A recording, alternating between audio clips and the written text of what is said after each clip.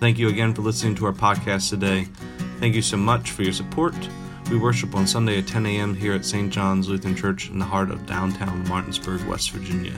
Know that you're always welcome to our table and to our worship. God bless. And we hope you enjoy today's message. The Holy Gospel according to St. Luke, the 14th chapter. Glory to you, O Lord. Now large crowds were traveling with him, and he turned and said to them, "Whoever comes to me and does not hate father and mother, wife and child, brothers and sisters, yes, even life itself, cannot be my disciple. Whoever does not carry the cross and follow me cannot be my disciple. For which of you, intending to build a tower, does not first sit down and estimate the cost, to see whether he has enough to complete it?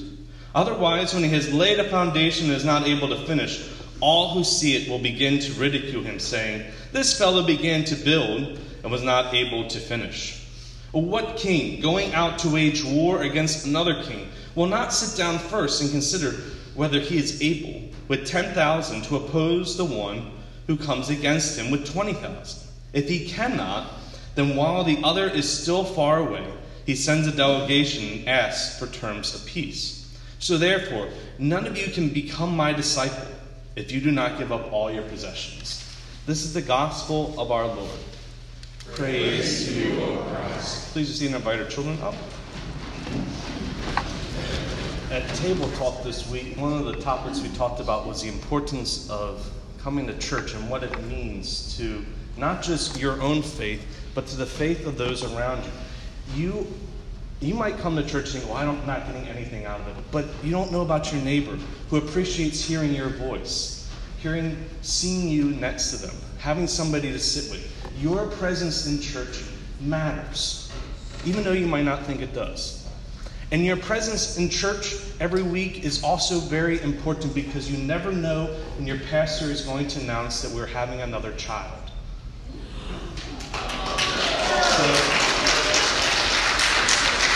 Traditionally, the weeks we don't have communion are very low attendance Sundays, and it's kind of great to see so many of you here today, and you can share in this good news and remind your neighbors who are not here the importance of coming every week, because you never know when things like this get to be shared.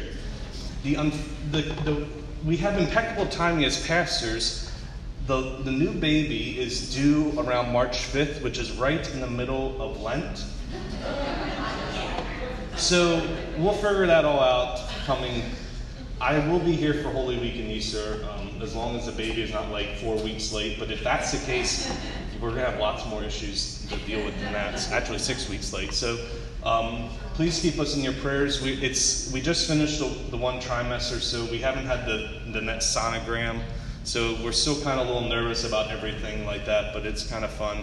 And Diane will be at the church picnic today, so you can make sure you give her a hug, and especially give Thomas a hug. He's been watching a lot of Daniel Tiger when Margaret was born, and has been really excited. So it's a funny time to be.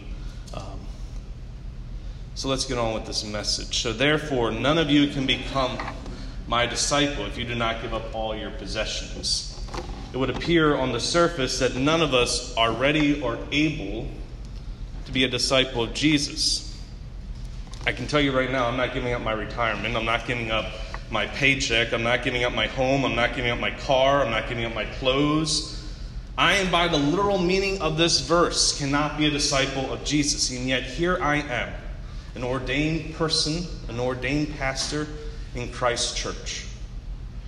It's amazing that so many love to claim that they're literalists of the Bible till we get to passages like this one. Well, clearly Jesus was speaking in a metaphor here, but not anywhere else in the Bible.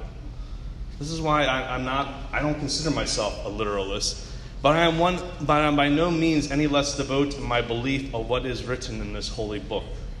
There are metaphors, and we need to carefully read the Bible.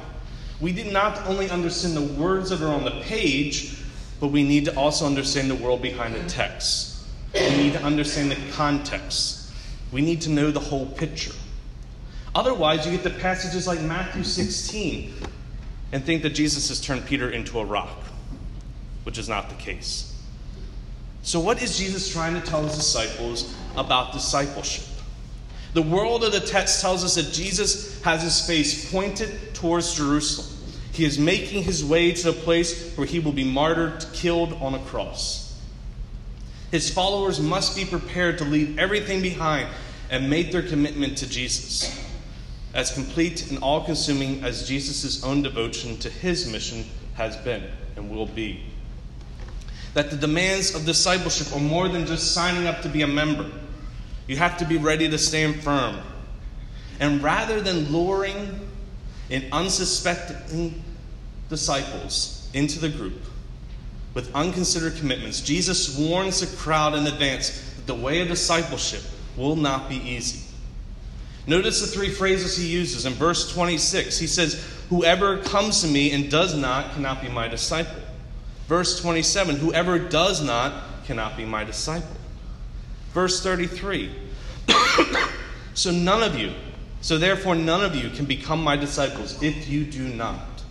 Whoever does not renounce family ties, bears one's cross, and forsakes possessions cannot be my disciple. And in the first century world, demands like these would have been equally as demanding as they are today, if not more. They would have been so countercultural that it is a wonder that anybody followed Jesus after chapter 14. Discipleship requires the denunciation of all that we have. Disciples who cannot do this, on the surface anyway, are as useless as salt without salinity. So let's break down this first requirement of discipleship. Whoever comes to me and does not hate father and mother, wife and children, brothers and sisters, yes, even life itself, cannot be my disciple. Most of the commentaries I read think that Jesus is using an hyperbole here. The very word that we translate as hate does not mean anger or hostility as it does in our modern day lexicon, but indicates that if there is a conflict, one's response to the demands of discipleship must take precedent over even the most sacred of human relationships. But what if this is not a hyperbole? What if this really happens? What if your father or your mother turns you into the authorities for being a Christian? What if your spouse leaves you because of your conversion to Christianity? What do you do? Do you turn to your family or do you turn to your Savior? When put to reality, this hyperbole is really no longer a hyperbole. For there is no duty greater, higher than the commitment to Jesus and to being his disciple. Not even life itself. Whoever does not carry the cross and follow me cannot be my disciple. Notice Jesus does not say bear a cross. Jesus is looking for people to pick up the cross. There's a big difference between bearing a cross and picking one up. One will cost you time and one will cost you your life. This second requirement has me really wondering if Jesus is speaking in hyperbole or if he's dead serious about discipleship. Disciples need to put Jesus before family, and they must be willing to not just bear the cross as Simon of Cyrene did for Jesus, but they must take it up when called upon to do so. And then there are the possessions.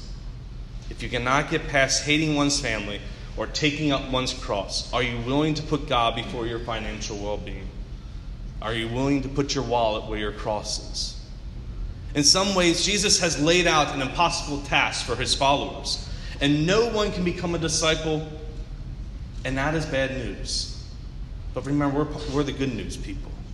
There is good news in the fact that Jesus is not this day looking for a 100% guarantee from his followers. He is not asking his disciples to sign a contract in blood. The language of the cross-bearing has been corrupted by so-called disciples and preachers for centuries. You know, a great example of this are those who demand baptism only be offered to people who can make a public profession.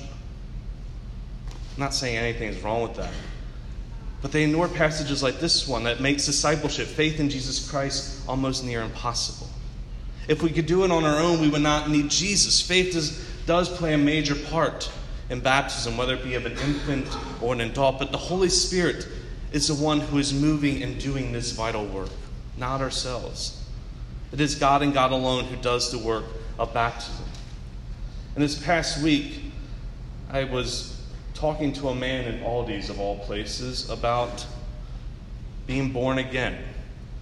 And he asked me if I was, and I told him, yes, of course, I've been baptized. And he asked when, and I replied, as a child. And he said, no, that doesn't count.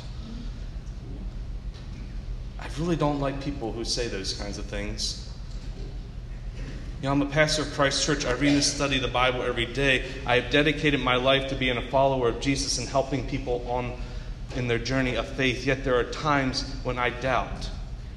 There are times when my faith is not as solid, yet the Holy Spirit ignores my faults and failures, has called me through the gospel, enlightened me with His gifts, made me holy, and keeps me in the true faith, just as He calls, gathers, enlightens, and makes holy the whole Christian church on earth in the one common true faith.